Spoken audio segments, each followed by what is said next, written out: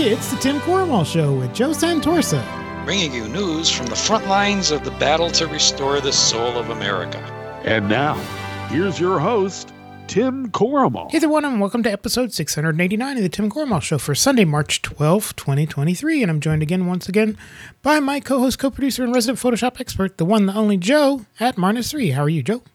I'm doing fine, Tim. Glad to be here. Glad to have you back. Also joining us, Sue in Rockville. How you doing, Sue? Everything is okay. The grandkids just left, and I am got my drinks, and I'm ready to chat. Yay! All right. And also joining us, T. Brown. How you doing, T? Fabulous, fabulous, sir. Glad to have you back. And we have a new guest joining us this week. I'd like to introduce Daryl Irving. You are SWIRVN91 on TikTok. Welcome, Daryl. Thank you, sir. Glad to be here. Tell us a little bit about yourself. Well, I was born and raised in Gary, Indiana. My grandparents used to live across the street from the Jackson family when they were growing up. I eventually left Gary, Indiana at the age of 17, went to the Navy, spent 10 years in the Navy, left the Navy after doing several combat tours overseas with the special teams, and then moved to Ohio. My wife and I, of almost 30 years, we settled down in Ohio, where I've been in the telecommunications industry for the past 22 years. Oh, okay. Cell towers, hardline cable, fiber optic splicing. I've done a little bit of everything in this business. Yeah, that's awesome. We're so glad to have you. Well, thank you. I appreciate the invitation. Yeah, so Good to be here. Tell us a little bit about your TikTok account. What do you talk about? Well, mostly on my TikTok account, it's cooking, because I'm also an amateur chef. I discovered the world of cooking back in 2004 when I had to get myself off of the PTSD medication, and I found something else to focus my attention on. Okay. And it turned out to be cooking. That was when I discovered Gordon Ramsay, and I just kind of took it from there. You know, as long as I had something to focus my attention on, I was okay and I was fine, and stuff like that. And so it's usually politics and cooking. I guess if I had to describe myself from a political standpoint, I would be a left-leaning independent. I've been a registered independent for about 32 years now. Okay. And that gives me the ability to be able to vote for who I feel has my best interest at heart. But that's pretty much what my account is all about. All right. Well, thank you so much for joining us. We're glad to have you, Daryl, and welcome to the show. You're very welcome. Thank you for having me. I appreciate you. Thank you. And T, what's happening down North Carolina way? Well, we're actually looking at snow. Really? From 60 to 33 degrees, snow and rain and slush. Yeah, it's a good day. Wow. Yeah, we're supposed to get some flurries today, I think. So It's gotta stop soon. Yeah, I'm ready for spring, man. I am ready for spring. Good Lord, yes. So what else is going on, T? It's pretty quiet here in NC. My original place of birth, West Virginia, is acting up. Uh-oh. Yeah. Yeah, they've decided that, well, actually, there really is no limit to how young someone can get married. Oh, right. Right. Yeah. Yeah. So, 12, 13 is just fine. Wow. Yeah. How's that song go? Who's grooming who? Right. There you go. Yeah. There you go. And it's not the liberals. Yeah, I think it was on Stephanie Miller show this past week. I think that's where I heard it was. They said, I think it was Jody Hamilton said that the number of minors who actually got gender reassignment top or bottom surgery in the United States in 2022 was 50 in all of the U.S. Mm-hmm. Yep. 50. These are just fake. These are all fake, buzzwords to scare people. None of them are based in reality. Everything. Look, it's a very simple rule. And Daryl, I respect the fact you're an independent and you can make your own choices. You assess the data. But let's be very clear. The Republican Party as it exists today is a bunch of insane assholes who are desperate to impose fascism. And this is the way they do it. You seek out the weakest and exploit them. And that's why it's a racist group, anti-Semitism, racism, minorities, homophobia, transgender. Pick the weakest. And now they're going after kids. Mm-hmm. Okay, look what's been proposed in the last year, from relaxing child labor laws, from relaxing when children can get married. I mean, we used to joke that the phrase was that the Republicans hate love the fetus, but hate the child, because all their care about a fetus ends the minute it's born. That's a fact. They prove it every single time. But now, hate the child has become the new mantra of the Republican Party. Yes. So, of course, they're going after transgender kids because they don't know any. Those of us who have people in our family or extended family who we love understand what that is all about. And listening to the parents or transgender people having to defend themselves or ask to be treated with kindness pisses me off, because this is insane. We are all, I'm going to say this for the 1,000th time, so forgive me, but we are all the same inside. And Daryl, what you said before we went on about spilling blood, when you are there fighting with the people who are there to protect you, with your fellow servicemen, no one's checking what race you are, what color you are, what nationality you are, what sex you are. You are together protecting each other's lives. Exactly. That's and right. And until these goddamn Republicans are extinct, this version, this is an abortion. We have to abort the Republican Party as it exists now. I don't know what will rise 100%. From its ashes. Anyway, that's my rant for the day. You got me early. That's okay. Yeah, well, that's like Hal Sparks' stand-up from years ago. It's like when the dinosaurs come back and the Palestinian and the Jew are in the cave, all of a sudden they're on the same side. Right? There you go. There you go. Yeah. Just let me code it to that. Of course, having family in Israel and having been there, 3 times now, I can tell you that Palestinians, that Arabs and Jews live side by side all the time. Right. In Israel, life just goes on normally. Well, so do Democrats and Republicans in the U.S. And in fact, right now, by the way, the vast majority of Israelis, along with their Israeli fellow citizens, are united in opposition to the fascist Netanyahu, who's trying to take over the court system. But they voted him back in.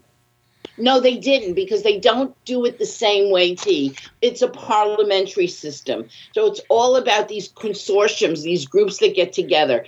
And if Israel can teach us one thing about democracy, is you never, ever let a fundamentalist group, a religious group, into your secular government.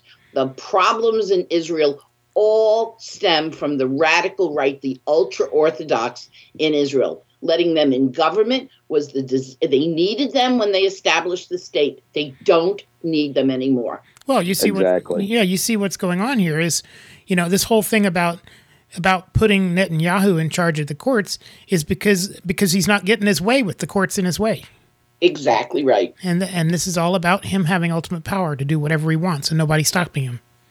And what did Trump do? But with the Supreme, Trump just got to do that with the Supreme Court. That's why McConnell can rot in hell for people want to be sympathetic to him. Yeah, he's an old man and he fell and he's got a concussion. Fuck you.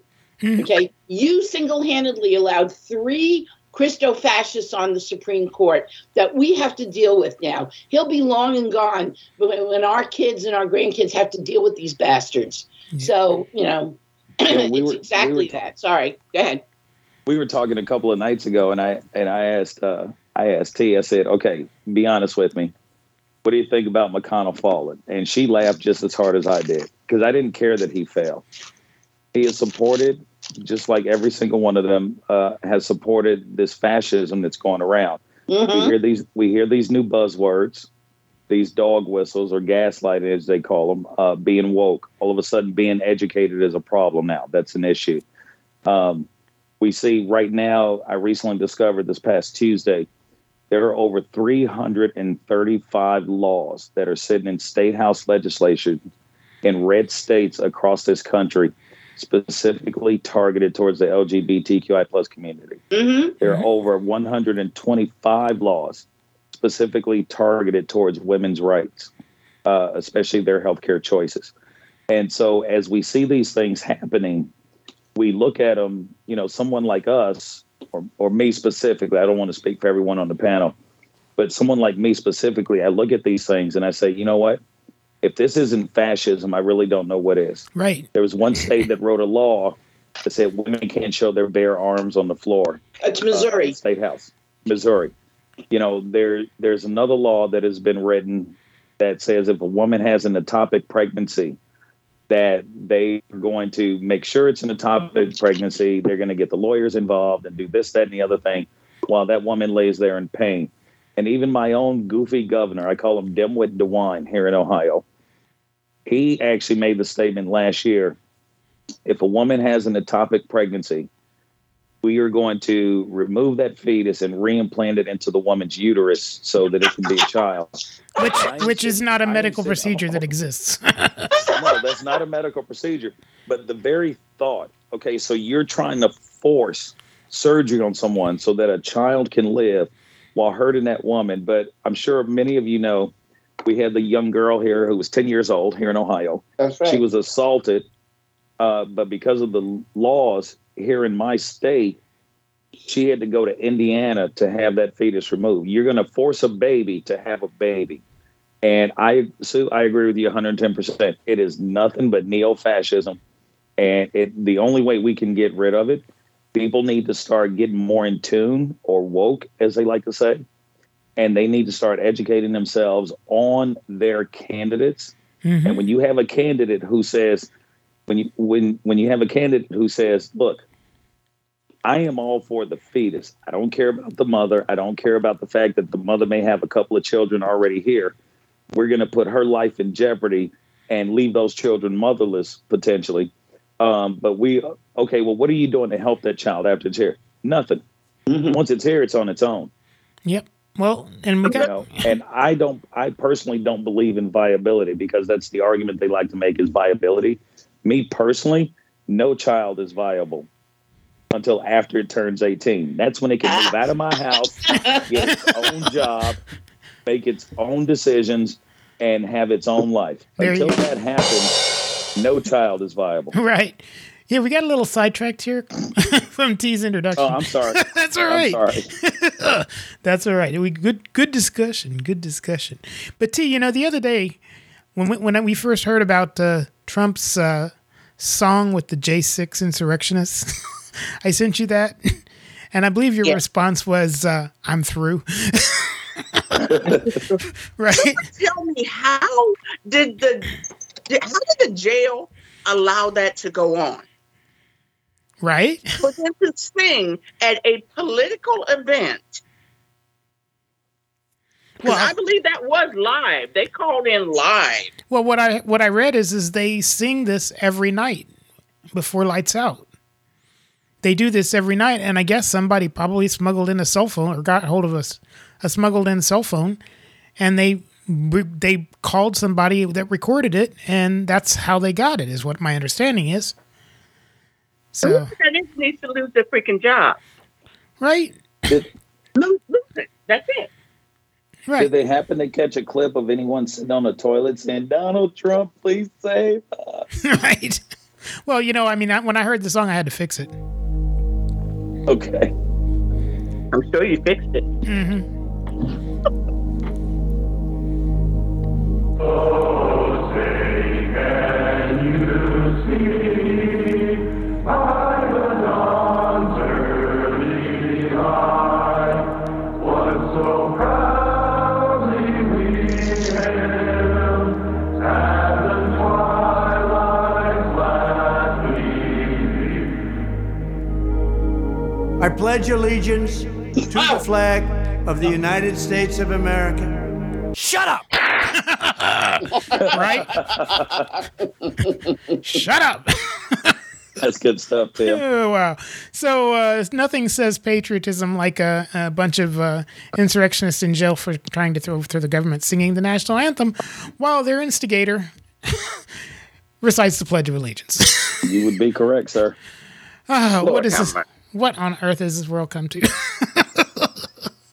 Wow. Wait, but they went to the jail to complain about how they were being treated, and they're Antifa. They're BLM. Yeah, well, and this whole thing that Marjorie Taylor Greene is organizing a congressional delegation to go to the jail to visit them. I'm waiting for a federal judge to slap that down because these people haven't gone to trial yet. They're incarcerated because a judge said they were too dangerous to be out in the community. Mm-hmm. I think it's a great idea that she brings the delegation there. I just want to make sure that the D.C. Capitol Police are there to arrest all those motherfuckers and stick them in prison with them and let them live with them for a couple weeks. And then we can talk about how they feel about the conditions. Meanwhile, DOJ can get off its fat ass and start indicting some of the suits responsible for January 6th. How's that for a visit? Right. Would it be strange for me to say I'd like to build a time machine and let Marjorie Taylor Greene take her delegation back to like Jonestown? Right. Would that be weird? All right. So T, tell people where they can check you out. You can check me out over on Tickety Talk. That is T Brown 105. You can also check me out over on Mastodon. That is at tbrown at OHAI.social. All right. Thank you so much, T. Always glad to have you. Sorry we got a little distracted there, but good discussion. And Sue, what's happening down Rockville Way? Things here. Spring is sprouting. I have a beautiful magnolia tree outside my front yard, even though it's going to be cold and it might snow on it, but spring is blooming and everyone is busy. We are finally getting ready to take our almost 16-year-old granddaughter on her bat mitzvah trip, only 3 years late.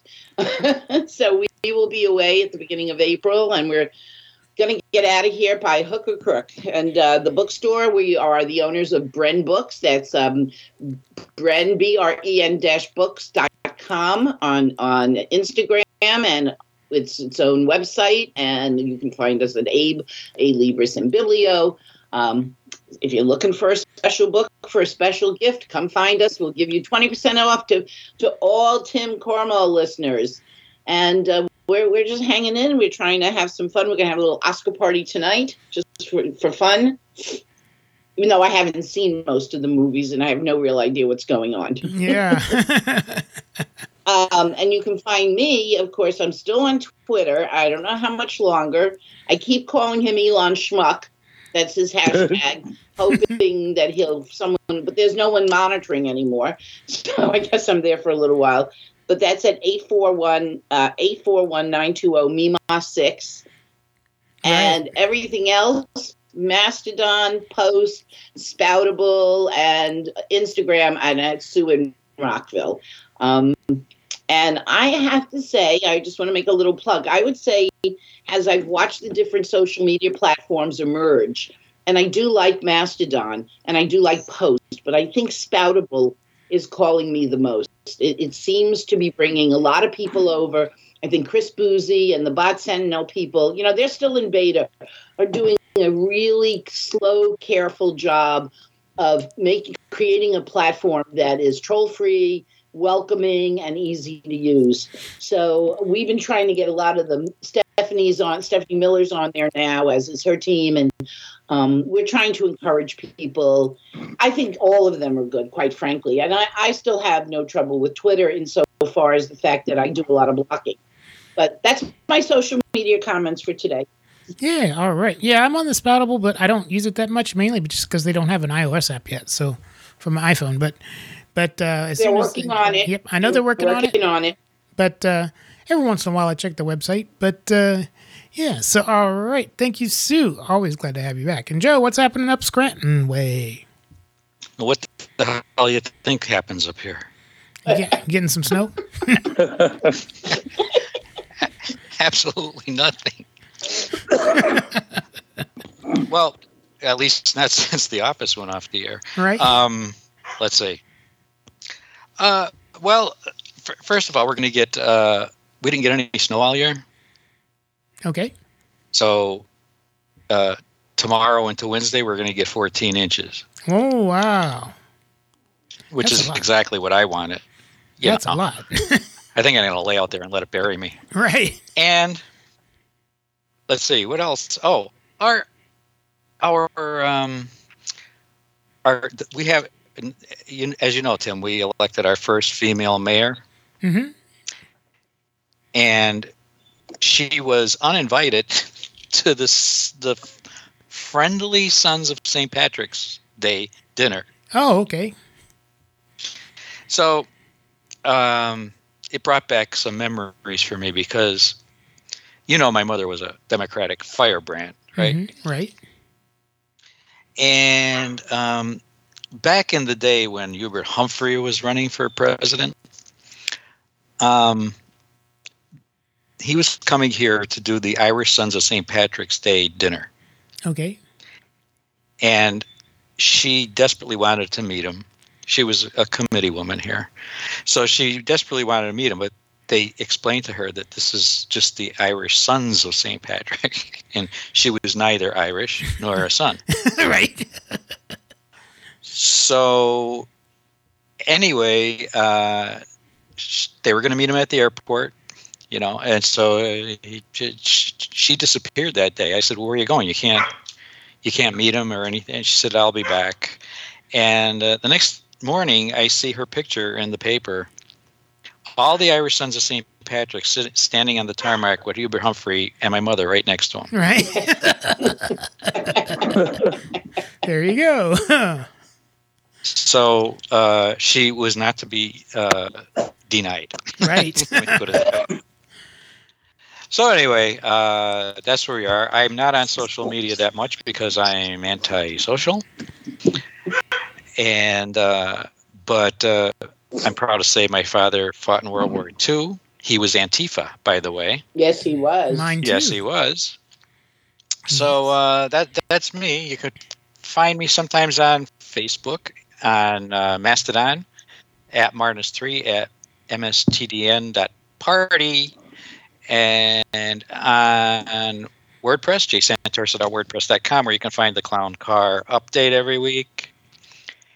And on Friday nights, 7 to 10 Eastern, I'm over there on It Came From Cleveland on radioforhumans.com. Oh, there you go. Thank you, Joe. Yeah, my father fought in World War II, and people think, well, how could that be? You're too young. It's because my dad was 48 when I was born. Wow. Well, my dad was in his early 20s, but he was, him and the captain were the oldest men on the ship. Peter's dad served in the Marines, was in the Pacific, and he was younger. And of course, my father fought in the resistance and was a Holocaust survivor along with my mom. So, in fact, my mother's 100th birthday will be celebrated, though she's been gone 10 years. We're finally having a family reunion at the end of April. And you want to talk about herding cats. Try getting my family together. Right. My God, it's been an experience. But we do this for them. We do to carry the memory. Peter's father was such a valiant Marine and won medals and carried the scars of that with him forever, which Daryl, I think you understand probably better than any of us. And was a loyal and ardent Democrat his whole life because he knew exactly who the Republican Party was, and that if you scratched the surface at all, the anti-Semitism came leaking right out, right next to the racism. Yeah. Exactly. Yeah. In fact, I actually have a photo of my dad from when he was in the Navy in World War II. And a friend of mine took it and she put a silhouette of the American flag behind it, which is really cool. So I actually had one of those, you can go to those places where you can upload a photo and have a T-shirt printed. And I had a T-shirt that printed that said Antifa with his picture from the Navy in World War II. And I said, sorry, Dad, we're still fighting Nazis 48 years later. Right. Well, the slogan in World War II was "The only good Nazi is a dead Nazi," and I have still no problem with that at all. Right. Exactly. Well, thank you. I take no issues with that either. Thank you, Joe. And you can follow me. TimCornwall.com is the website for our show. We're available on Stitcher, Apple Podcasts, Google Podcasts, Amazon Podcasts, and we're broadcast on Netroots Radio at 6:30 a.m. Eastern and 7 p.m. Eastern, netrootsradio.com, as well as on radioforhumans.com, Mondays and Wednesdays at 9 a.m. Eastern and 7 p.m. Eastern during prime time. We got a great Facebook page that Joe runs for us, and let's do the Follow Me segment. Follow me on YouTube. Follow me on Twitter. Follow me on Facebook. Follow me on Instagram. Follow me on Pinterest. Follow me on Twitch. Follow me on MySpace. What the hell is MySpace? Follow me on Musical.ly. Follow me on Reddit. Follow me on the sidewalk. Follow me on the road. Follow me on WhatsApp. Follow me on Daily Motion. Follow me. Hey, Sue, who is your social media friend of the week? Well, you know him and you love him. His name is Buzz Burbank. Yay! Or Michael J. Elson. Michael is a national treasure. He was a newsman for over 50 years. He's retired now, but he's still on the Bob Cesca podcast every Tuesday. You can find him at Twitter at Michael J. Elston, but on all the other platforms, Spoutable Post, etc., at Buzz Burbank. And he's just a great guy. He's so accessible. He's keeping up with the news. He's doing a lot of posting, and he also helps hold media's feet to the fire. Yes. And I have loved him a long time. And he was also just recently on the last, the Stephanie Miller, Steph Heads and Mooks. Every other week we have a Zoom, and everyone's invited to come to it. If you let me know, I'll send you privately the Zoom link. And last week, a week ago Monday, he came on as a special guest, gave us 90 minutes of his time, answering questions and everything. It was terrific. And actually on Tuesday, March 14th, Pi Day, we're having a special one because Brian Karam, the journalist, will be joining us. Oh, nice. Very nice. So, anyway, at Buzz Burbank or Michael J. Elston. All right, I'll put a link in the show notes. I listen to him on Tuesdays on the Bob Cesca Show. Yeah. He's funny, too. He's funny. He's great.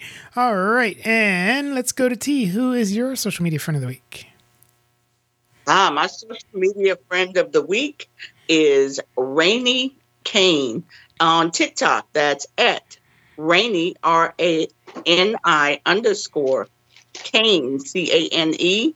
I love her profile. It says serial liberal, American with common sense, profanity laden.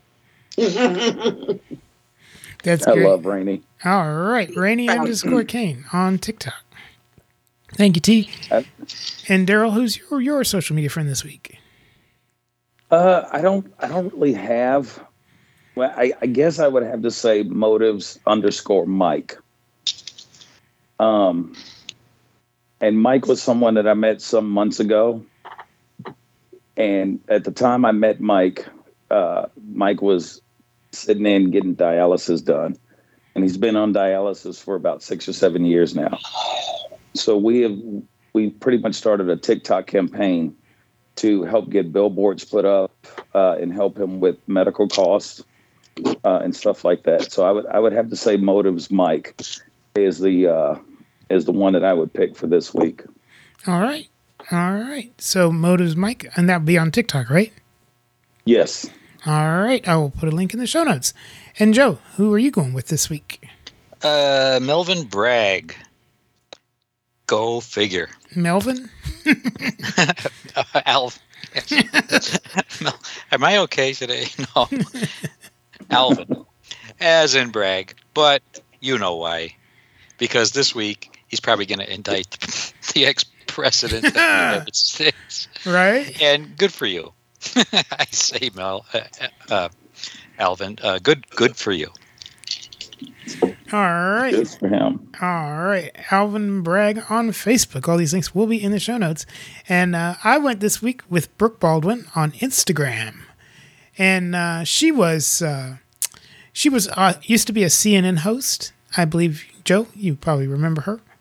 And she's no longer with CNN, but I picked her because she did a video on Instagram talking about this whole Fox News business with the Dominion filings. And this is a little bit of a long clip, but I just wanted to share this. Hi there. Not from the United States. Actually, I'm about to shoot something super exciting for TV. None of the details I can share with you just yet, but that's not why I'm sitting here today. I'm here today because I've thought so much about this, and I really feel like it's my duty to say something. I also realize I'm in this sort of rare position, having spent more than a decade in the cable news machine, and I will own it. It's sometimes, being part of the problem, but now I am out, and I am a viewer just like you. And I cannot stop thinking today, despite this gorgeous location where we're filming, I cannot stop thinking about this Peter Baker reporting in the New York Times, specifically the piece about Fox News and Election Night 2020. And so if you have not read the piece, the quick skinny is this. So it's Election Night 2020. It's Biden versus Trump, for the presidency. Fox News was first. Fox News was right. By the way, something you really want to be as any news network in calling a state for one of these people running for president. They had their fancy multi-million-dollar updated election projection system up and running. They called the battleground state of Arizona for Joe Biden, and they did it before anyone. And they were accurate in calling it. But they had a problem because Team Trump was furious, and also by calling it early, it sounds like they lost out on even more monster ratings by not stringing out the results, by not telling the truth when they knew it. And they were mighty upset about that. And what's crazy is, how do we know this? Because the New York Times, in this Peter Baker piece, actually, they got a hold of one of these post-election Fox News Zoom calls where it included some of these news anchors, right, like Martha McCallum and Bret Baier, folks that I have admired over the years, who were quite upset at the hateful reactions they were getting, not only from their own viewers, but from the Trump campaign. And so there was a quote in the piece, and I want to read this for you. This is from one of the Fox News executives, and this is what she said. She said, quote, "Listen, it's one of the sad realities. If we hadn't called Arizona those 3 or 4 days following Election Day, our ratings would have been bigger. The mystery would have still been hanging out there." In addition to that, Tucker Carlson's texts reveal he was instructing others to sort of reel in the truth in favor of Trumpism because Fox's share price was tanking. A clear choice of propagandist economics over truth. And Peter Baker, this New York Times reporter, doing, what any good journalist does, also reached out to CNN to say, hey, CNN, did you prolong your election night, any of the calls for ratings? And their response from this PR person was no. Full disclosure, I wasn't in any of those rooms among CNN brass on Election Night 2020 making those calls, but there is zero evidence of CNN doing so. There's so much more to this piece. I really encourage you to check it out. But my takeaway is this, that Fox wanted the ratings instead of the truth. Mm-hmm. In fact, they tripped over themselves to choose ratings over truth. Honestly, they look like clowns. And not even like clowns masquerading as journalists, just clowns. And this is all so freaking important because the race to 2024 is already underway. And we, the viewer, deserve to know if we are being strung along or given the truth about one of the biggest decisions that happens every few years in this country. This is our democracy at stake. That's right. And this is also personal for me. I love journalism. My mom, when I was growing up as a little girl, my mom always told me, I was fair, I was trustworthy. She was like, Brooke, you should go be a judge. And I said, no, I'm going to do something very similar. I want to be a journalist. I've agreed with the pioneers of CNN who once said the news should be the star.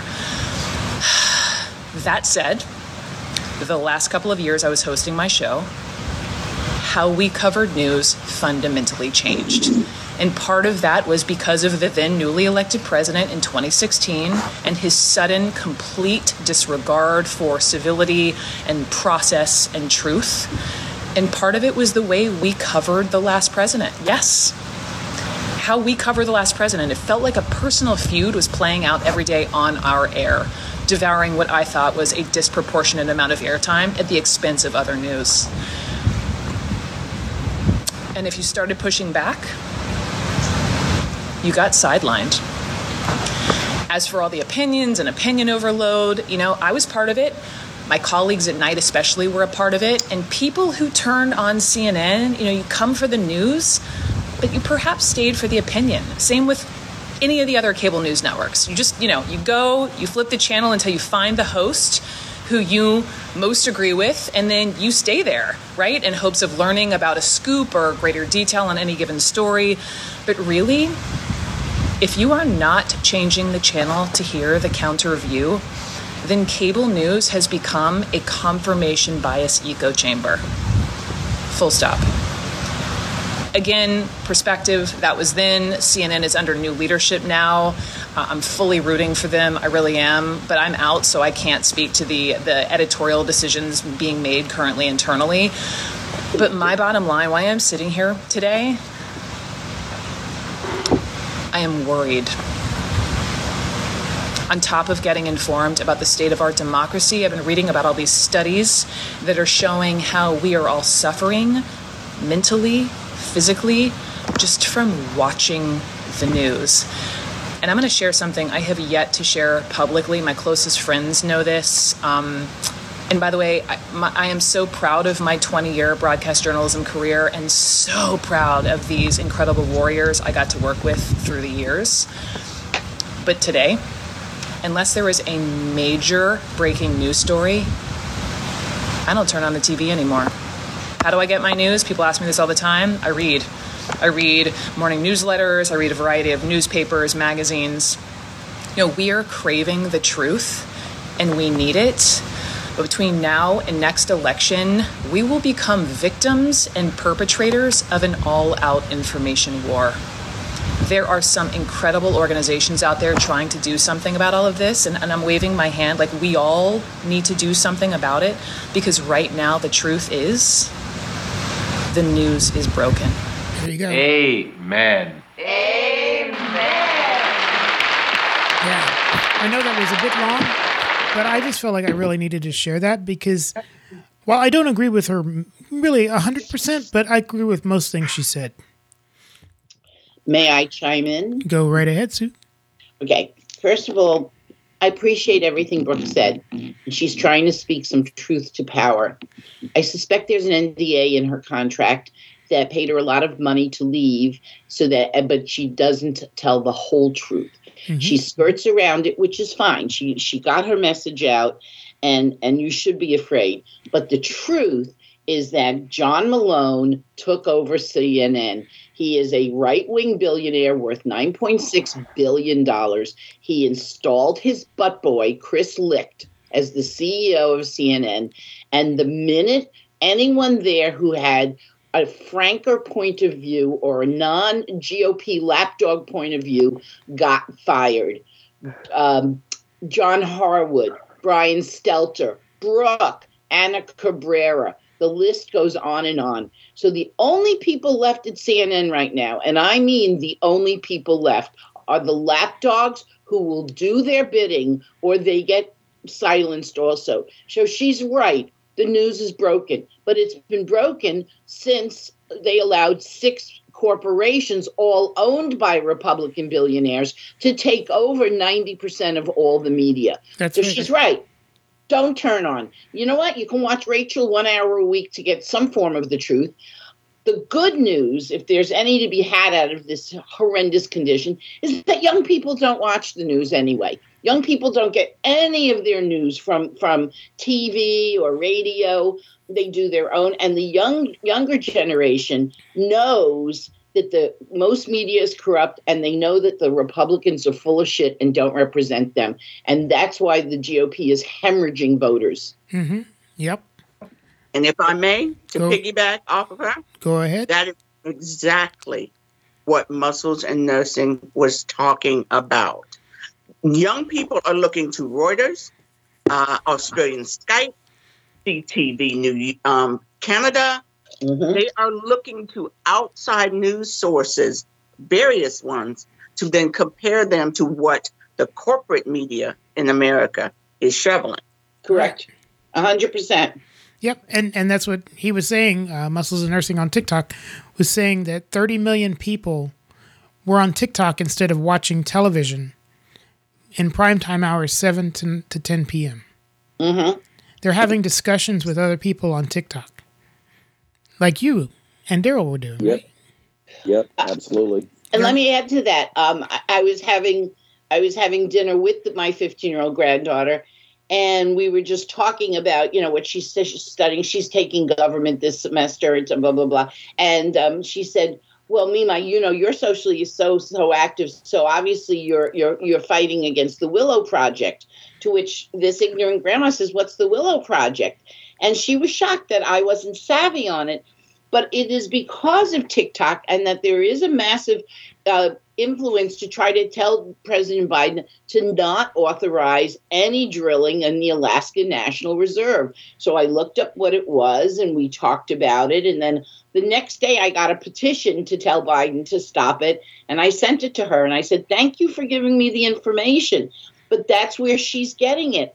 And it's the younger generation, and they're environmentalists, and they know that we're leaving them a sick planet. And we have to help them as long as we're here to try to turn that around. That's right. And so, I might have to renegotiate my contract with these two now that they're a bit older. Maybe they will let me on TikTok just so I can keep abreast of this, because you're mentioning some powerful people I think I need to listen to.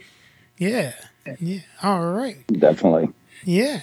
So did you get to catch any of CPAC? Oh, goodness. Lord. I was happy that he didn't walk out on stage and hump the flag. Right. Oh my gosh. But I also heard some incredibly horrendous, I don't know what else to call it other than fascism. Mm-hmm. Exactly. I really don't know what else we can call it. Nazism, I guess. When you say transgenderism is something that we need to eradicate in this country, you want to take a whole community of people and just eradicate them. What exactly do you mean by eradicate? Does that mean they all have to be unalived? Does that mean they have to be thrown in prison? Like, what do you mean when you say you want to eradicate something? Like, we eradicated Ebola. We eradicated swine flu. We've eradicated. So when I hear the word eradicate, what I think is you want to kill it. Mm-hmm. You know, and that to me is just bigotry and hate at its highest point. Yeah, we remember something happening like that about 80 years ago, Sue? Yeah. I don't know, just rings a bell. Yeah, just a little bit. Just a little bit. But John Avalon was on with CNN's Caitlin Collin and Don Lemon talking about it. Trump over the weekend was making his speech at CPAC. He was headlining it. He was really basically the major political force there. There was no room for any other Republican hopefuls. But he made a comment that stood out to me about what he believes essentially his 2024 message is going to look like. In 2016, I declared, I am your voice. Today, I add, I am your warrior. I am your justice. And for those who have been wronged and betrayed, I am your retribution. I am your retribution. It was so interesting to see that be his message when Steve Bannon, when he was speaking, was saying, essentially it should be, there's no time for on-the-job training when you look for who's going to be the nominee in 2024, what this is going to be.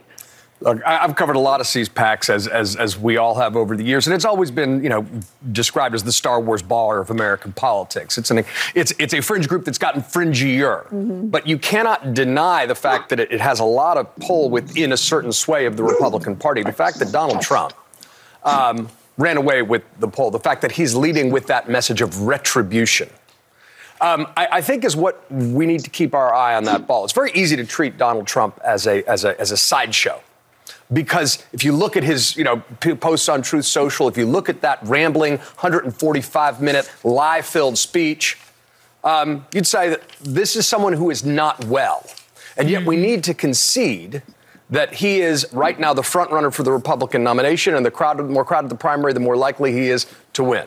And so I think there's a danger of sleepwalking past these absurdities, these inanities, these divisive firebombs the former president is throwing simply because he's somebody who's under multiple investigations right now, somebody who tried to overturn our democracy. But that's not a disqualifier in today's Republican Party.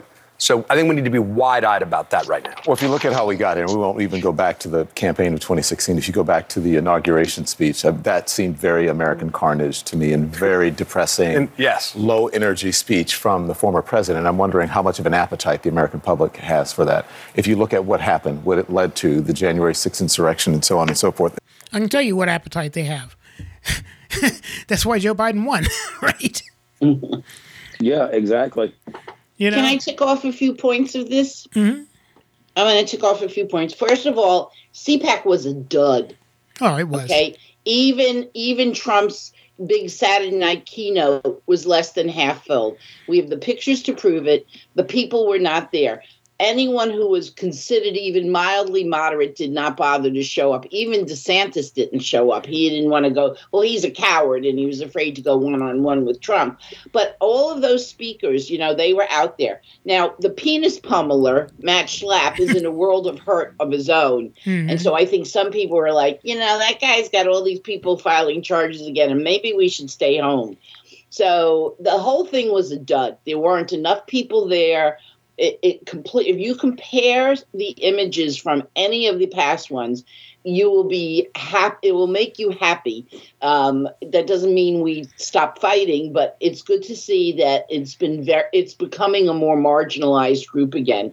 But the other thing I do want to say, and then this is important, my mantra that all polls are bullshit. Mm-hmm. There's not one poll in the history of polling that has any viable accuracy because all polls are push polls, and it depends on how questions are asked and a very select group of respondents. So saying that Trump won the straw poll there means absolutely nothing when you're looking at a very depleted group of people who really represent the hardcore right-wing fascist fringe. But also, a story that got almost no attention is that one of their very minor candidates, this millionaire, what's his name, Vivek Ramaswamy, mm-hmm. Yeah, he was told that he could pay, if he paid $100,000, if he paid $100,000, they would give tickets to a group to bust them to vote for him in the straw poll and boost his numbers. And that's happening everywhere. Yeah. So again, it's sort of like the parents, all of these parent groups. It's AstroTurf. These are cooked numbers, cooked books. These are not real people. He turned down the offer and he went to the press, and only Politico picked it up. And then it kind of reverberated for a day or two. But why wasn't there a journalist saying, let's have more discussion? Who approached you? Why did they offer you $100,000? Did you see any piece of media that spoke about this after CPAC, after the poll came out? Yeah, well, I'm sorry. Go ahead. I'm sorry. Go ahead, Tim. No, go ahead, Daryl. Well, I was going to say, let's look at what the Republican Party has become since old T. Rump was elected. Okay, Nikki Haley, when she gave her speech a couple of weeks ago, she kind of hit the nail right on the head. Republicans have lost the presidential vote by the popular vote 7 out of the last 8 presidential elections. That's right. Right, and it's like now you have all these states, as Sue said, this fringe on the right. They are at a race to the bottom. Let's see which group of people we can marginalize, right? So you get Donald Trump up there, and he says, "I am your retribution." Retribution for what exactly? Mm-hmm. Because you lost with all of your people in charge of the elections. You lost, and you came out with this big lie, and people carried on that lie. And this goes to what Brooke was saying.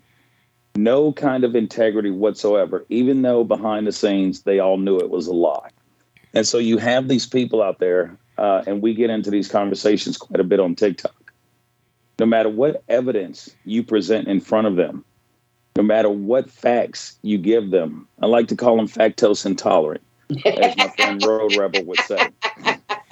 They're factose intolerant. Yeah. Okay. No matter what fact you give them, like they will say, look at the gas prices. Joe Biden did that. Okay, well, how? Well, he shut down the pipeline. And that's when I go, oh, you mean the pipeline that was shut down by the Supreme Court long before Joe Biden was even elected? Not before he was inaugurated, before he was even elected. That pipeline, the pipeline that wasn't even scheduled to be completed until later on this year. So a pipeline that was never even been built, that somehow raised oil prices all over the country. They are lactose intolerant.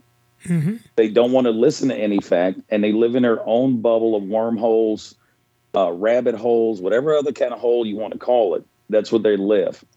Right. You know, and I monitor these conspiracy theories at least twice a week. I'll get on the different websites and look at the latest conspiracy theory. And the one that has always gotten me is Donald Trump is still running the country. And I'm like, okay, you don't even understand your own logic. If Donald Trump is running the country, why are you blaming Joe Biden for inflation? I just don't understand their logic half the time. Well, yeah. Well, I mean, look at what we saw at CPAC was pure fascism. Well, look at what in its purest form. Look at what happened when Trump went to East Palestine, Ohio. You know, 70-something% of the people in that town voted for Trump. And he came up there and he took Dasani water and stuck a label on it that said Trump water, mm-hmm. and handed it out like he threw paper towels to people in Puerto Rico and gave out red hats. And they were all there sucking it up at the McDonald's, right? You know, and not a single person asked him, you know, well, what are you going to do for us to get this problem solved? He used it as a campaign event. That was it. You know, that was it. He's not going to do anything for those people. Was anybody surprised when he told the kids at McDonald's that he knew the menu better than they did? Right. Was anybody surprised by that? Right. Yeah, we frequently joke about the KFC buckets, Joe. Right. Yeah. And the hamburgers. Yes, we do. Yes, the hamburgers and right. But yeah, I mean, the thing is it's just I don't know what it is, and I'm so sick of all the hand wringing on the news about who the next GOP nominee is going to be for president. It's going to be Donald Trump. We know it is, because not a single person is going to be able to get the voters that are still in his camp. I mean, any Republican that goes on the news and said, I'm going to support whoever the nominee is, the news people need to just look them in the eye and say, yeah, in other words, it's going to be Donald J. Trump. And you're admitting you are assuming the position. Right. Yep. That's it. Yep. I hate to say it, but they might as well just make a flag that says "Taint Sniffers Unite." Right. Yes, and over at Fox and Friends, they were laughing a little bit about this upcoming feud between the name calling between DeSantis and Trump. Interesting. If he ran in New Hampshire, he's so popular as a governor, I imagine he would win New Hampshire. That's a good reason to run. Yeah, I'll tell you what, he's extremely personable. He's a strong candidate. Donald Trump is trying to vilify Jeb Bush and Paul Ryan. He says they're the portion of the party that he's trying to link Ron DeSantis to. He's also working on nickname Ron Dishonest, Ron De-Establishment, or Tiny D.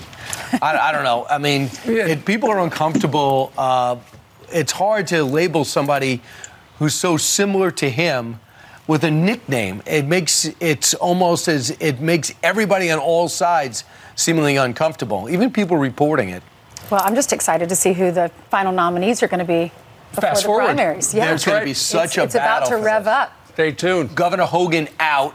He says the smaller the field, the better chance Donald Trump loses. Donald Trump believes bigger the field, the better chance he has. I have to win. But nobody could look at that speech and say he's too old. That's Donald Trump. I mean, Donald Trump was able to chronicle everything he did over the 4 years, what he would do better. He was able to do in an hour and a half what Joe Biden, you can give him 20 hours, he would not be able to put together an hour and a half speech like that. Whoop. Yeah, right. Sure. That was Brian Kilmeade on Fox and Friends. Oh, well, snap. Come on. Yeah. Right. So much for independent journalism. They're giddy about who's about the Republican field. I wonder if they'd be just as giddy about the Democratic field. No. I could sit here and I could come up with all kinds of nicknames for Donald Trump. Mm-hmm. Like these little nicknames. Like I could sit here and call Donald Trump Hulk Hoagie. Well, we had the clip last week of Jimmy Kimmel going through all the names he'd called Trump. I could call him Mango Unchained, right? The Fraud Father. I mean, the list goes on and on. You know, so when I don't know why you have grown men who think calling someone a name is some kind of flex. That has never resonated with me. You know, if you're standing in front of me and we're about to throw hands, yeah, I'm gonna probably call you a few choice words. I'm not sitting there trying to think of a nickname on the spot. But, you know, they sit around, they think of these goofy nicknames thinking, oh, well, I called him the Fraud Father or Tighty Whitey Bulger or Ron DeSanctimonious. You know, it just, I'm not going to be thinking about that leading up to the election. That has no, and I don't know why they think it's some kind of flex. I mean, these are grown men. These are grown ass men who are acting like children. Right.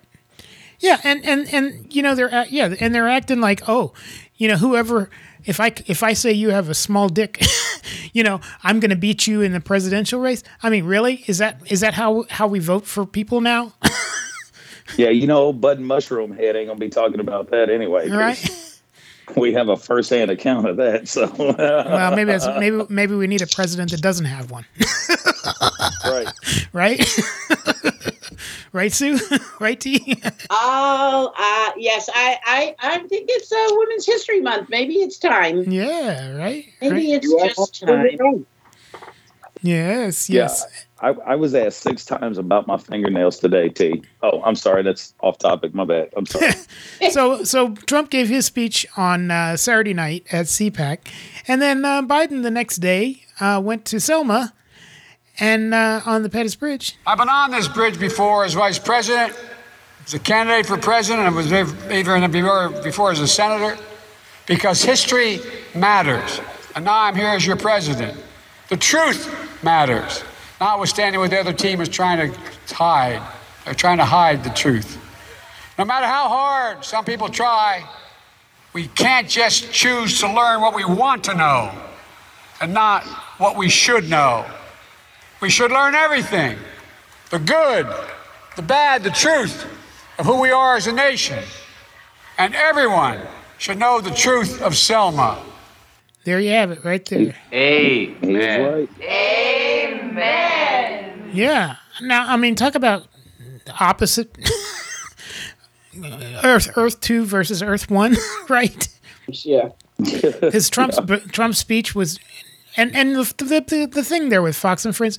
Oh, Trump laid out the last things he did in the 4 years he was president.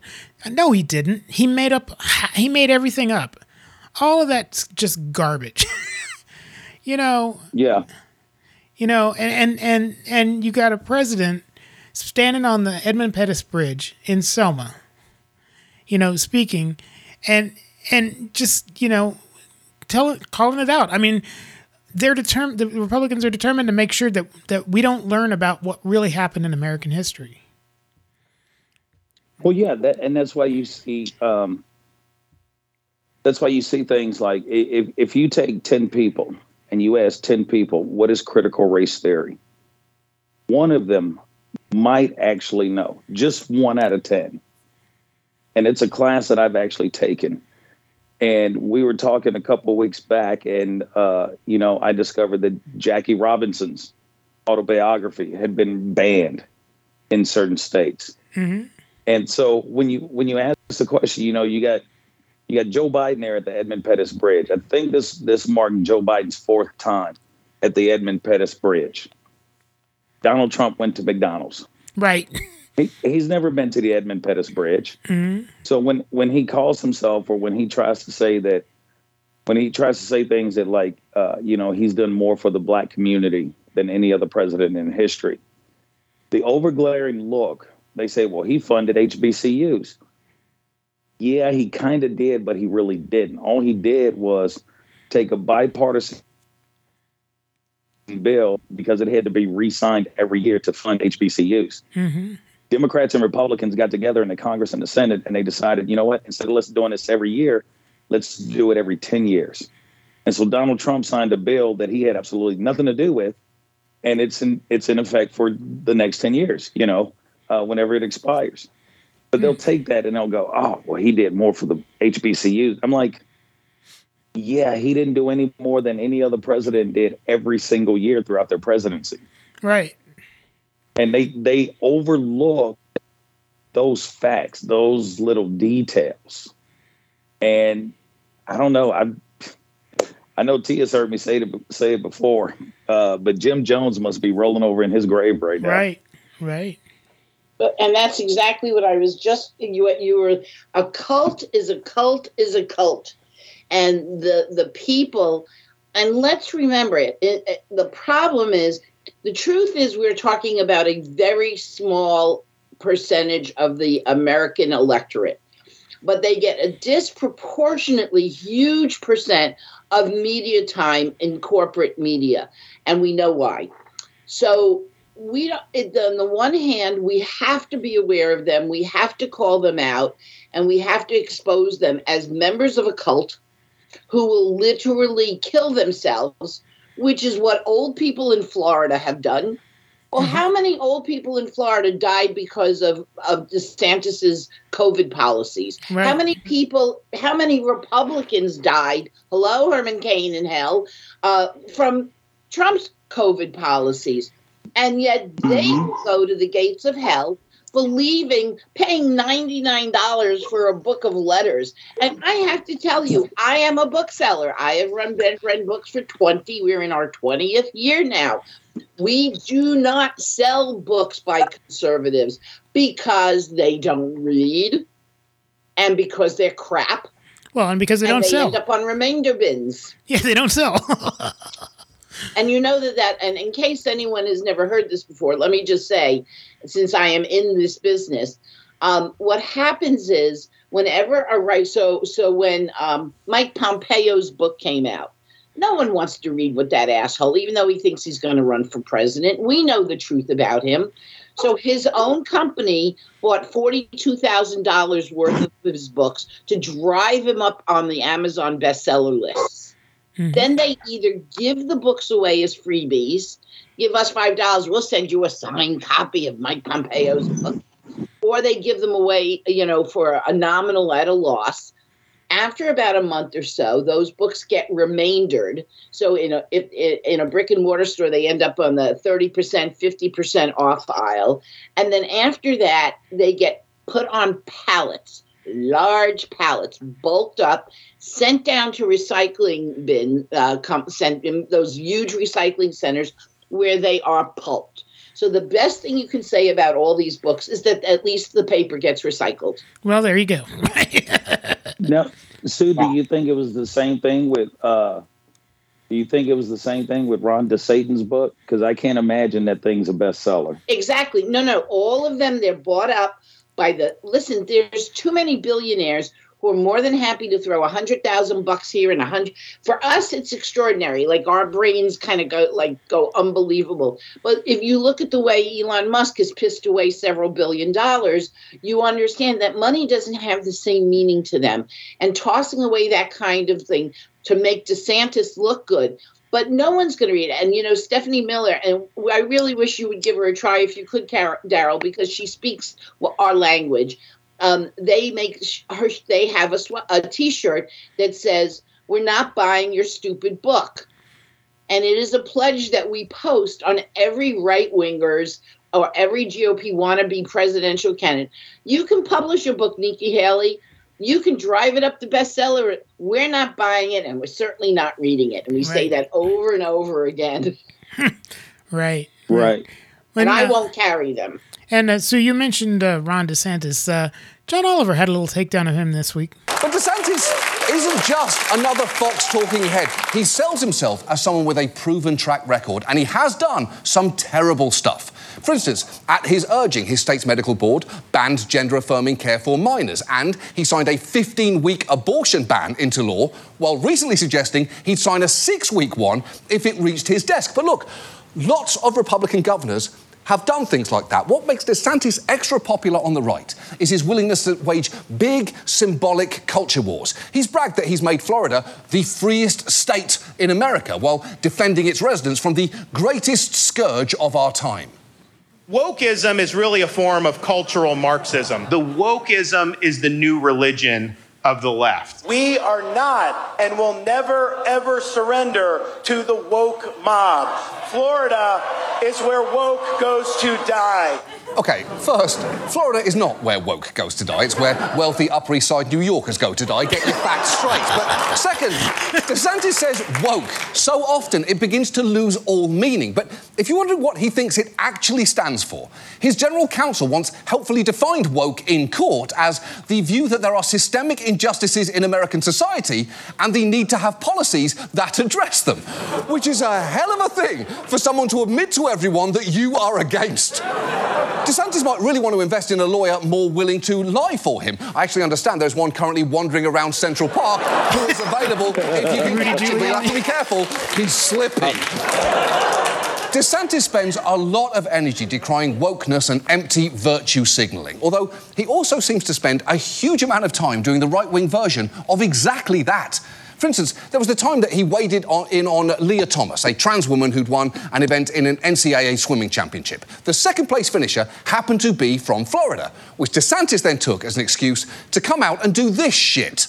If you look at what the NCAA has done by allowing basically men to compete in women's athletics, in this case the swimming, you had the number one woman who finished was from Sarasota. We're going to be doing a proclamation saying that Emma is the best female swimmer in the 500-meter freestyle because she earned that. OK, aside from being fucking gross and awful, to be very clear, DeSantis doesn't have the power to declare or disqualify winners in college sports, rendering that proclamation completely pointless. But since men in suits seem to be using their platforms to invalidate past athletic achievements out of pure spite, I hereby declare that by signing this, Ron DeSantis' Little League team, the Swinging Meatballs, did not, in fact, ever make the Little League World Series. Instead, his team's place will from henceforth be taken by the Season 6 cast of RuPaul's Drag Race. I declare it. It is declared. It is done. I mean, come on. That Seriously. was a great episode. If you guys haven't watched it, Oh, it was a great it's episode. great. That was awesome. I highly check it out. Recommend you check it out. But I don't get this thing. Tennessee banned drag shows. How can you ban something that's on national television? Does it mean they're not allowed to watch RuPaul's Drag Race in the state of Tennessee? Well, they're too busy in drag shows hiding themselves or trying to find those pictures of them when they were in drag. Right, exactly. Exactly.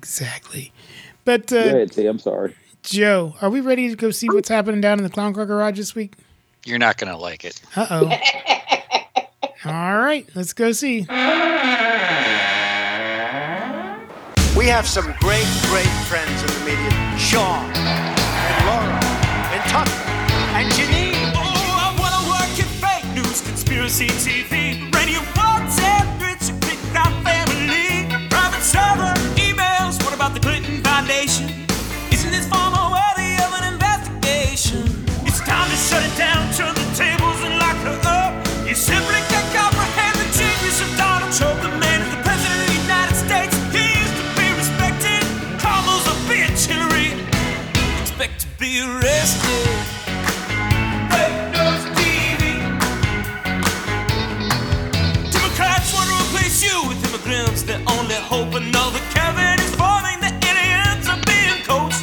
The media and the deep state is corrupt to the core. The America that we know and love doesn't exist anymore. The middle class has been displaced by an unending wave of illegals. Foreigners spit on our customs and mock our laws. And commerce racists if we try to make them believe. But Democrats have a solution. Smoke more weed.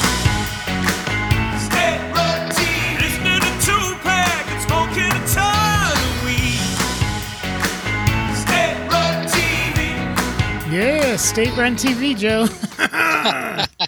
Well, first of all, welcome, Daryl, to the Tim Cormall family. Thank you. Yeah, you're in for a real ride here. So, anyway, well, Tim, I've been a critic of the media for a long time. Yes. In her screed, she was saying how the media needs to be fixed. Mm-hmm. Well, that's true, and my idea is in the morning I turn on MSNBC Mm-hmm. and I look at the Chiron. If it doesn't say Trump is dead, I go to the Tennis Channel. Right. For the rest of the day. So, that's how I and like she said, I read mostly everything, but there was a little item this week that you might have missed, and the clown car investigative reporters had to go out and find it. Okay. Okay? So you probably missed this, Sue. I'm sure you missed it. I did. Yes. In a statement released late Saturday night, just last night, Fox News is reporting that Tucker Carlson, the host of the network's top-rated show, you all know it, The Klan Tonight. Right. Pretty much. Mm-hmm. Was taken to the hospital after suffering life-threatening injuries during an attack by an unidentified assailant. Oh, okay. Oh, dear. For those not familiar with Fox News, Carlson is the one with the expression on his face like he just had a porcupine crawl out of his rectum. Right. I know exactly who you're talking about. Okay. That's good. Well, while details of the assault were kept sketchy, sources inside Fox News, speaking off the record because, well, no one at Fox News is authorized to tell the truth, have been told the clown car update that some of the details of the event, according to one source, Mr. Carlson, while he was alone in his dressing room, shedding his skin,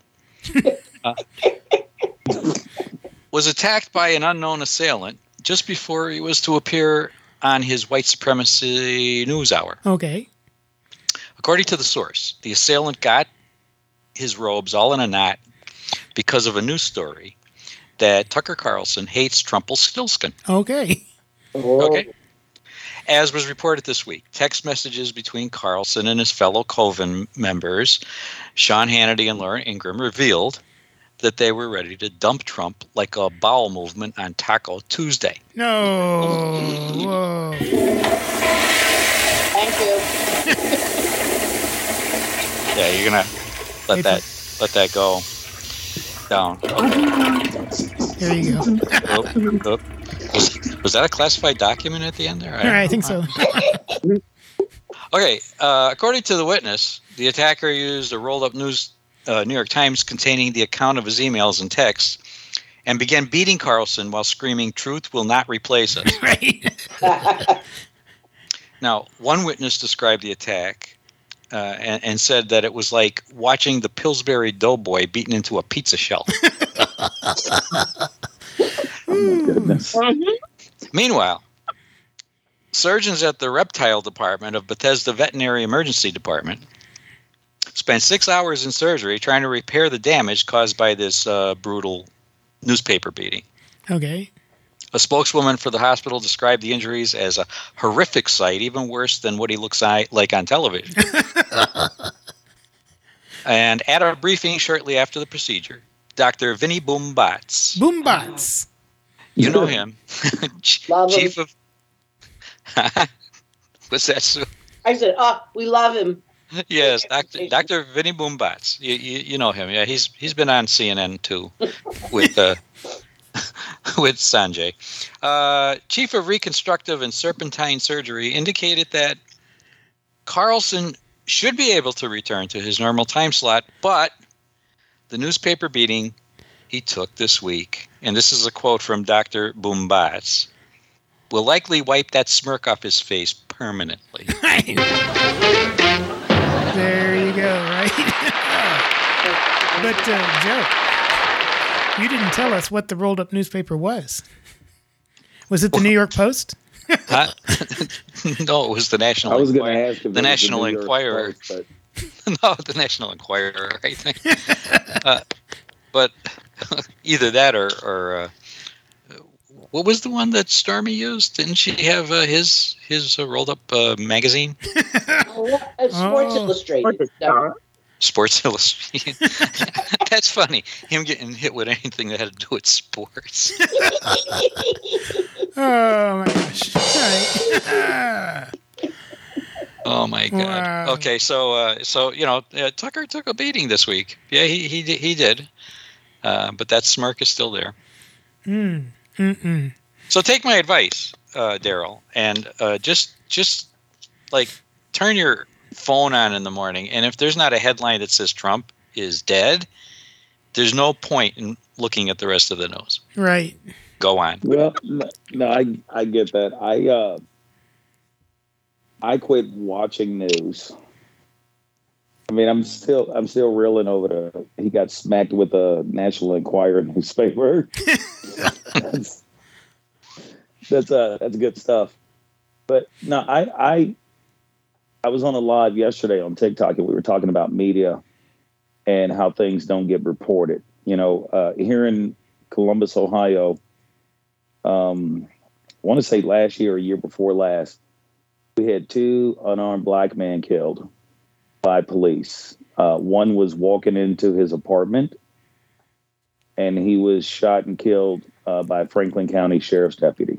Shot in the back 5 times. Wasn't the suspect. I have no idea whether this sheriff was even there. And then another one, he was trying to start his car early in the morning to go to work. And a nosy neighbor called the police on him. He comes walking out of his garage, and within 10 seconds of him walking out of his garage, he had a bullet in his chest. Wow. And it was reported on the days that it happened. And that's what I'm saying when it comes to media, they don't follow up. And I get what you're saying there. I wish media would follow up, even our local media. You know what I mean? Sure. Mm-hmm. But the problem, of course, is that the local media has been so depleted, has been so consolidated. There used to be every major newspaper and every major news network had its own foreign correspondent. So there was someone based in London and someone based in, in Tokyo, and someone based just in, all these important places, so that they all had a chance to report. But now there's one guy, one woman, one journalist who feeds the media line, and everyone echo chambers it.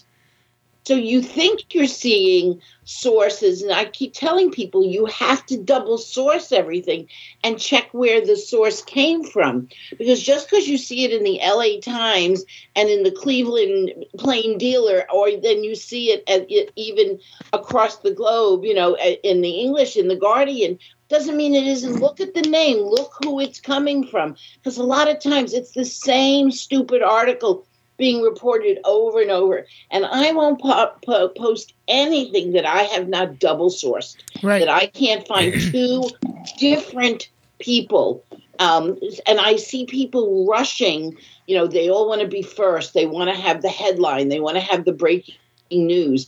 But if you don't get that double source, you're just playing right into the fool's game, and you're publishing propaganda, not news. Right. Yeah. Well, so my gripe with the media has always been the both siderisms that goes on on MSNBC even and CNN. And there was an article some time ago in Washington Post about the politicization of the news media, and it said how Politico, the news publication, has changed the way generally the news media follows and does the news, because it treats everything like there's a legitimate debate when there is no legitimate debate. That's exactly. You know what I would like to say?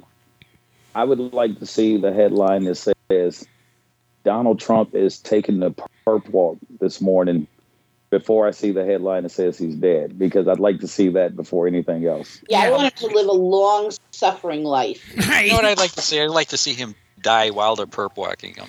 But that would be perfect. That might be this week. I don't know. Do they have to book him if he's indicted? Yeah. Well, I guess. Do we have to do a fingerprinting and a mugshot? Let's see. God forbid. I would pay good money for a real mugshot. That would be, and that's why even with Alvin Bragg's statements, whatever, until they can all say that it's going to be New York, it's going to be Atlanta, it's going to be the DOJ, whoever. You know what? When it happens, I'll pay attention to it. Right. Otherwise, it's still just speculation. Joe, I just want to piggyback off what you just said, because you could not be more right. When 100 scientists are interviewed about the effects of global climate change, and 97 scientists agree, and 3 take the right-wing bullshit, paid by oil companies approach, the media treats it as a both sides are equal. Instead of saying 97% of your time should be paid attention to the people who actually are telling you the truth. Mm-hmm. If you feel an obligation to present a counter viewpoint, then you also have an obligation to say a tiny minority paid by oil companies and fossil fuel people want you to believe this. Right. Not 50-50, because every time they do it both sides, they make you think 50-50 when it's far from that. And this is in every aspect of our politics. Well, isn't that the same argument that we've heard from, when people say, oh, well, you got 2 wings on the same bird, both sides of the same coin. That's kind of the same argument when we talk about the media now. Mm-hmm. Again, 75% of Americans believe in a woman's right to choose. That's right. But you will not see that anywhere on corporate media. They present it as if the right wing has some kind of, the Christo-fascism of taking a Christian point of view. Again, as a Jew, and while I'm not a religious Jew, I'm a very proud ethnic Jew, but the Jewish Bible is very clear. Life begins at breath of life. When a fetus takes its first breath of life and is born, that's when the human rights are accrued to that now a baby. That's it. And yet that's ignored, and it's not given any attention. And that's why there are some Jewish groups suing these right-wing states, because what they're asking to do is so against religion. And if you're going to put religion into this government, and you're that stupid, then you have to put all the religions in, and then you're in flagrant violation of the Constitution anyway. Right, and so there's the oxymoron too of the Catholic Church, because the Catholic Church is so anti-abortion, yet they don't believe in the birth in that the baby is until it takes its first breath as well. That's why the Catholic Church doesn't baptize stillborn babies. There you go. As opposed to conservatives who believe that life begins at the candlelight dinner the night before. Right. Oh, yep. So T, don't feel that you have to answer this. I'm just curious. Have you had children? No. Okay. No. I'm a wonderful auntie to a lot of kids. And those make the best, because I am the aunt from hell. I spoil my nieces and nephews like mad. So my great nephew turned 2 yesterday. Daryl, do you have children? Yes. Okay. Yes, I have one son. Okay, and Joe, I know you've got kids. Yeah, 2 dogs. No, but you have children. You have friends. No, I don't. Oh, you don't? I don't know why I thought we talked about. All right, never mind. Okay, so Daryl, your wife and I then are the only people here, so to speak, who've given birth. I have had 3 children. So let me just say, without threat of being too big, these right-wing men have no fucking idea what they're talking about. They know nothing about pregnancy. They know nothing about the woman's body. They know nothing about anatomy. They don't know what an ectopic pregnancy is. They don't know anything about conception. They don't know anything about fetal development. They are ignorant, fools. So my simple explanation is, if you want a patriarchal society, men have to take responsibility first, which means you need to outlaw masturbation, because every sperm is sacred. Right. End of discussion. Because I have gotten pregnant 3 times, and I have birthed 3 babies. You just ruined every teenage boy's afternoon. Right? What the hell's wrong with you? Listen, I have a grandson almost 20. I'll apologize to him later.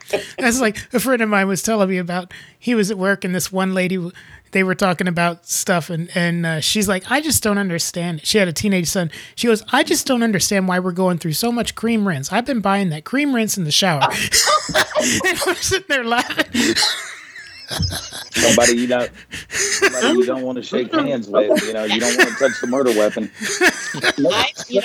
I taught Lamaze. I was a certified Lamaze instructor, so I did birthing classes, and actually my parenting work grew out of that, because we would have at the point that everyone had given birth, the 6 weeks later, we would have a big reunion party where everyone got to show off their babies. And I was very lucky that during my career, we didn't lose any babies. Everyone had a healthy birth.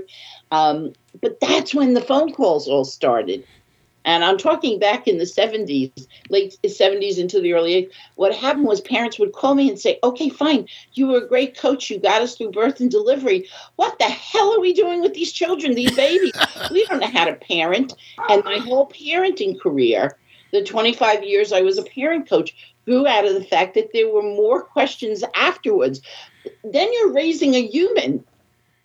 You're trying to raise a child, and it's always, and Daryl, I know you can jump on this one, they're always your child, no matter how old, no matter how many children they have,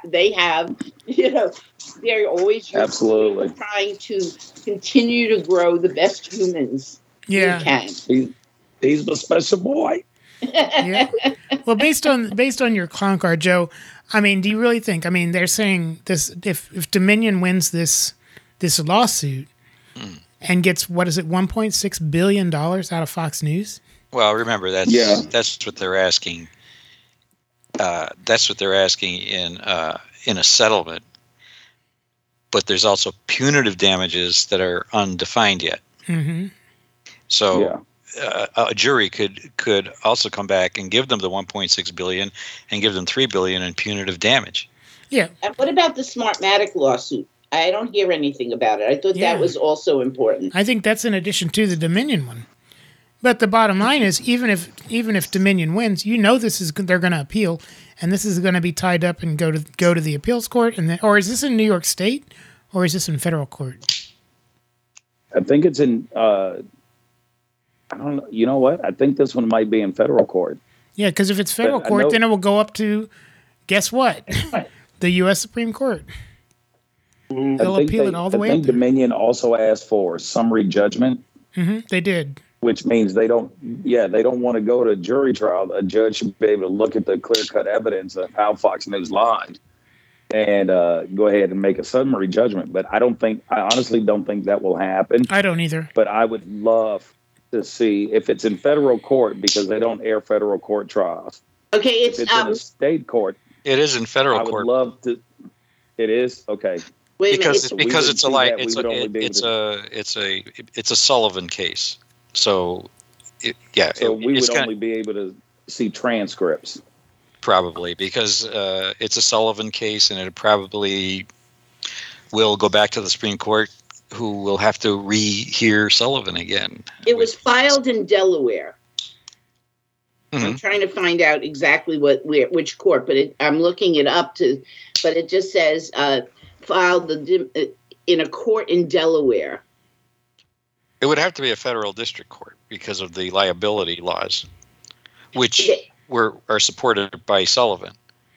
So that's where they're going to end up. They're going to end up at the Supreme Court arguing Sullivan again. Right. Well, maybe Murdoch will be dead by then, too. I don't think so. Well, we'll see. That's very possible. I think what will happen to Murdoch is that his ghost will go into Tucker Carlson. Yeah. Okay, I got it, by the way. It's the U.S. District Court in Delaware. Mm-hmm. Okay. Right. Found it. Right. So it's going to end up at the Supreme Court, and they're going to end up arguing Sullivan again. And the Supreme Court loves to overrule precedent. Yeah. Well, we'll see. But moving on to some more little funny things here. Tim Miller was on that Showtime show that John Hallman has. What's it called? The Political Carnival or something like that. Mm-hmm. And he was Something like that, yeah. Yeah, he was interviewing one Carrie Lake. Haley and Pompeo in there saying that we've lost 3 straight elections, that it's time to change the strategy, maybe appeal out to more moderate voters.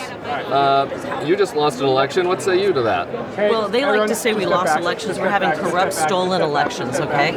We're having corrupt, stolen elections. President Trump won that election. He did. There was corruption. I know you don't believe it and you don't want to look at it. And they stole the election from me, and you guys have... But don't you think you really lost the election because you didn't reach out to the McCain voters, the Blake voters? You told the McCain voters to get out of the room. No, I didn't. And you campaigned hard MAGA. That's fake news. I went to your last event. It was Steve Bannon. It was all these people. You weren't appealing to my people. You weren't appealing to moderate Republicans. Maybe you would have won if you would have done that. May I have a word? Do you want me to interview you? That's what I'm Because you seem to be asking doing all the talking. No, that's the question. It was a year before the election when I had a financial nuclear bomb dropped on me by a McCain Republican. She dropped $30 million in attack ads. We were joking around. I said, "Do we have McCain Republicans or America First Republicans in here?" And I brought the establishment together. Let me finish. I brought the establishment together. Unfortunately, a few of them didn't come over, and they rigged the election. I know you don't believe it. You refuse to look at the evidence, okay? I do look at the evidence. No, I was at your campaign rally 3 days before the election. You didn't have McCain's there. You didn't have the Duceys there. They were welcome there. I actually reached out to Ducey, and I reached out to all of those people. They didn't want to come around.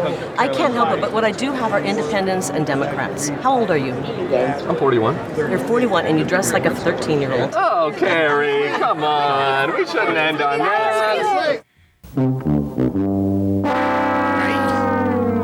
She's arguing, making up a bunch of BS, and when he calls her out on it, the best thing she can do is criticize the way he's dressed.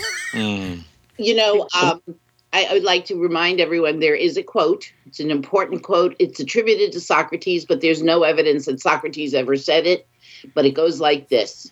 When the debate is lost, slander becomes the tool of the loser. Mm-hmm. And that's what happened. She was losing the debate, so she insulted him. That was her. It is a tried and true GOP technique, and no one has mastered it better than, what is he? The Mango Mussolini? What do you want to call him? Drumfuhrer? Whatever you want to call that bastard. Trumpelstiltskin. Right. There you go. Right. Well, and also we saw DeSantis this week. I mean, he was supposedly going to pass. They were talking about this blogger bill to where, you would have to register with the state to be able to criticize him or anybody else in a government role. And it's like everybody's just like, seriously, really?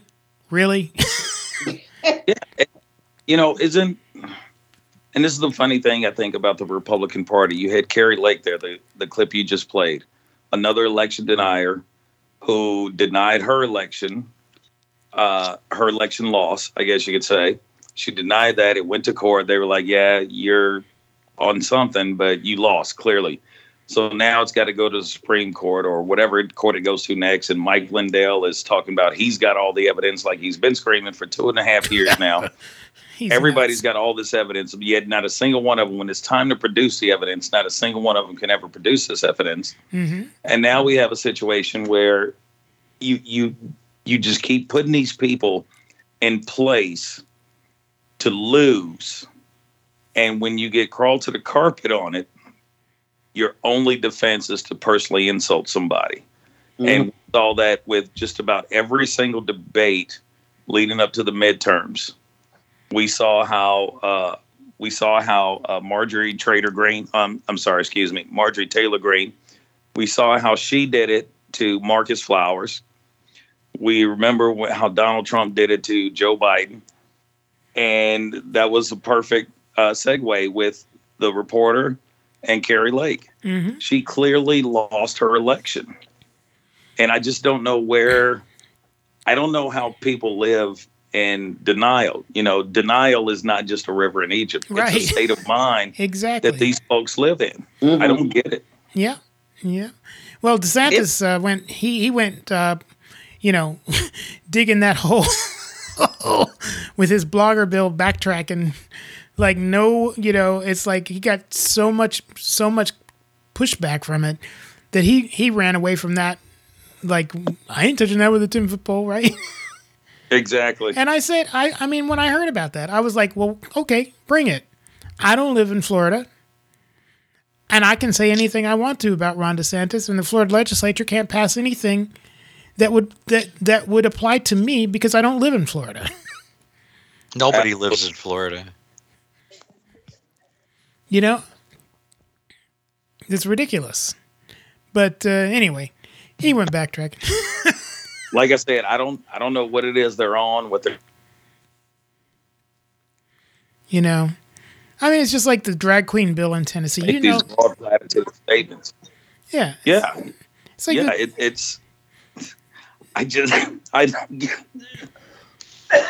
excuse me. I don't get it. I don't understand how our country has been so what's the word I'm looking for here? Brainwashed. Right. Exactly. Yeah. They're what I call headline hoochies. It's a shame that what we've done is, and we see our fellow Americans doing this, I think they call it the Dunning-Kruger effect. Right. Yes. Where no matter how much information, no matter how much data you bring to them, well, someone told me, and I heard, becomes their primary focus. Right. The videos from January 6th. See, they're showing the real deal. Wait a minute. They're editing this. Mm-hmm. Those videos have been out there for almost 3 years now? Right. You've never seen them. You've never seen officers attacked. You've never seen them assaulted. Really? Yeah. Well, I mean, the thing is like the whole thing was, what did Tucker Carlson think was going to happen? He was going to put out this video and then everybody was going to go, oh, well, then I guess all that stuff from the January 6th committee hearing never happened. I mean, seriously? Yeah, those police officers weren't attacked. Those windows weren't smashed in. Those doors weren't busted open. They didn't go yelling hang Mike Pence. They didn't build a gallows on the front. Right.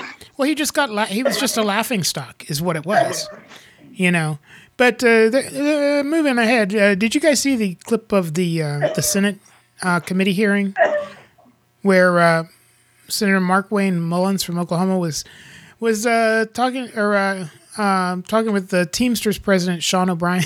Did you guys see this?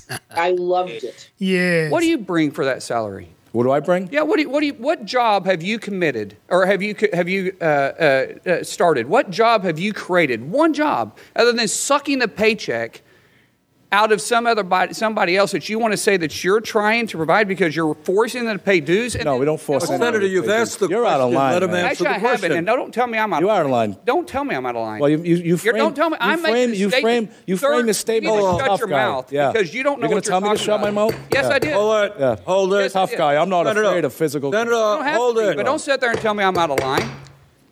Senator, you made a statement. You asked the question. I didn't ask a question. You did it. You did. I answered the question. You asked the question about how much money. Let him answer. It was a rhetorical question. You may think it's rhetorical. It was sounded to me like a question. Let him answer the question. I'm not yielding my time to him. So if you're going to let me keep my time, that's fine. You'll have your time. Let him. You ask a question.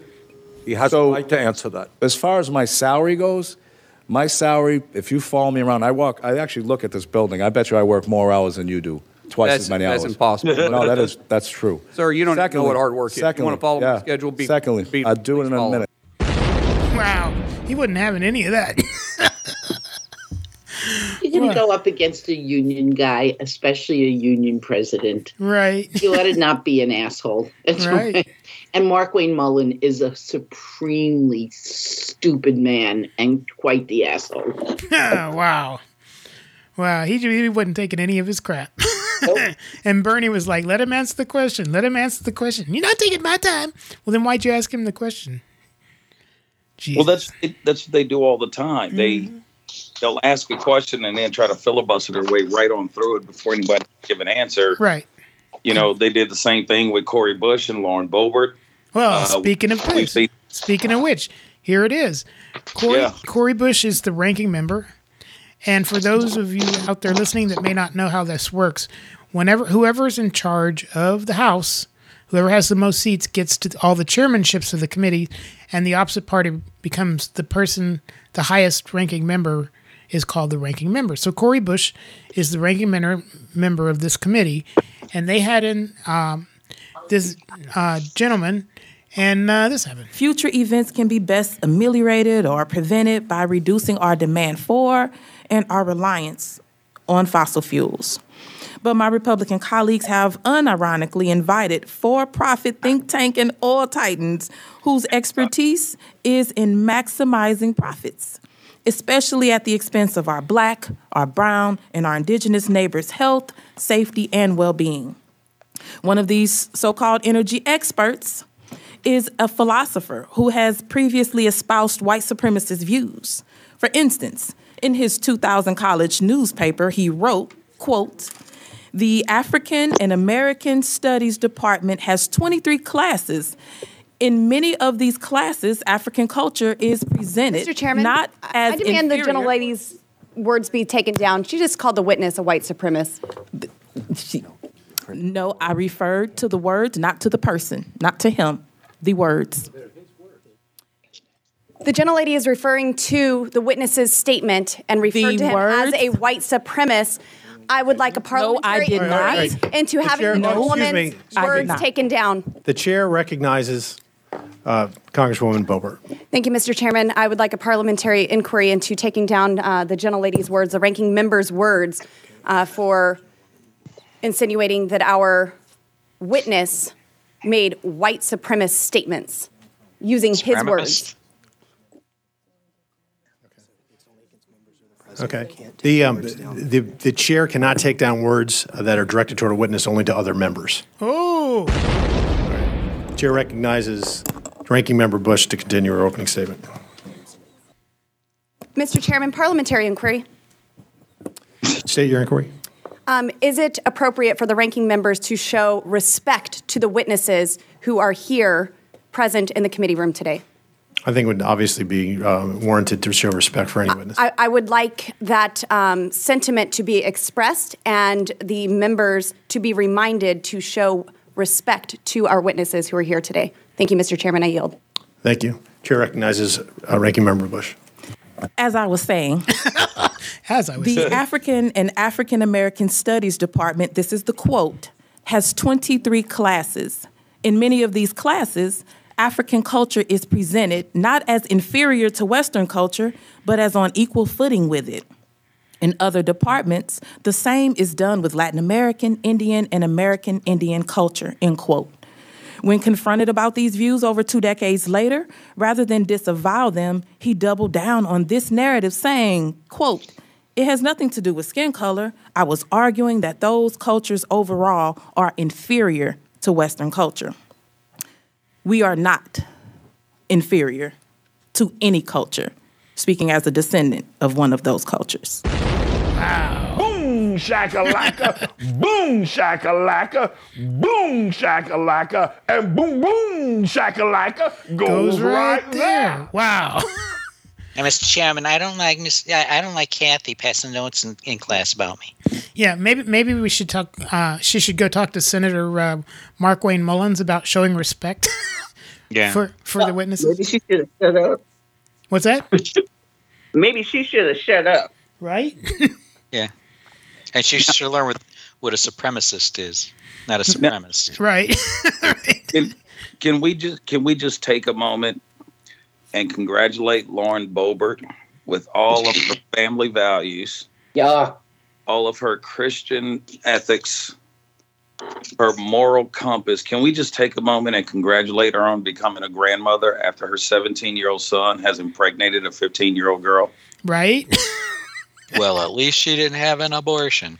Right. When you're in the Sarah Palin school of GOP women, you're in a low and It took her 12 years to get her GED, 4 tries and 12 years, and she didn't get it until 2020, until she decided to run for office. Right? Yeah. And go ahead. I'm sorry. And she got enough money to pay somebody to take the test. Yeah. Who was that was started calling her dumb Sarah Palin? Which is how low, I'd like to just add, Cori Bush is, besides the fact, just an awesome human being.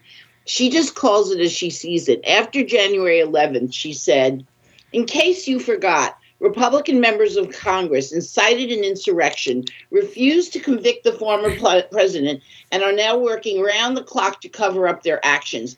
I'm not interested in compromise with members that have no interest in governing." Yep. Mm-hmm. And that's our Cori. So I'm going to take her word over the what do we call her? QAnon Veronica. Right. Yeah. I have a totally different name for her, but I don't think it's appropriate on this broadcast. Oh, of course it is. Spell it. Oh yeah, we have a curse jar. Just throw some money in it. Right. There you go. Ever since I discovered her OnlyFans account, I've been calling her Lauren Holbert.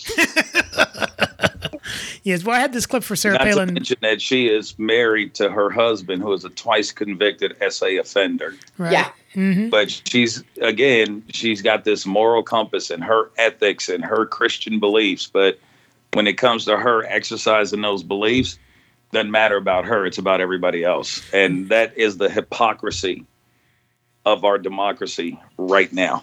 Yeah. Well, I had this clip for Sarah Palin, but I think it works just as well for Ms. Boebert. She's a goddamn succubus. Succubus trying to take my baby. Right? Again, I love South Park. Right. Yeah, so we'll close out this week with Delegate Stacey Plaskett. Yes. She's the delegate from the Virgin Islands, which means she's just like Delegate Eleanor Holmes Norton in D.C., who doesn't get to vote on the floor, but she is the ranking member of one of these committees. I've lost track of how many of these crazy committees they have, but Jim Jordan seems to be chairing about half of them. So, but they got into a little throwdown here. It went on like that. Whole debacle lasted about 3 hours. The committee's vice chair quickly lost patience with the chairman's theatrics. Frankly, I think they're brave individuals for being willing to come after they've been named in a letter from the Biden FTC. Is this your question time now? No, I'm responding to your ridiculous statements you made in your opening statement. Okay, well, let's get on with it.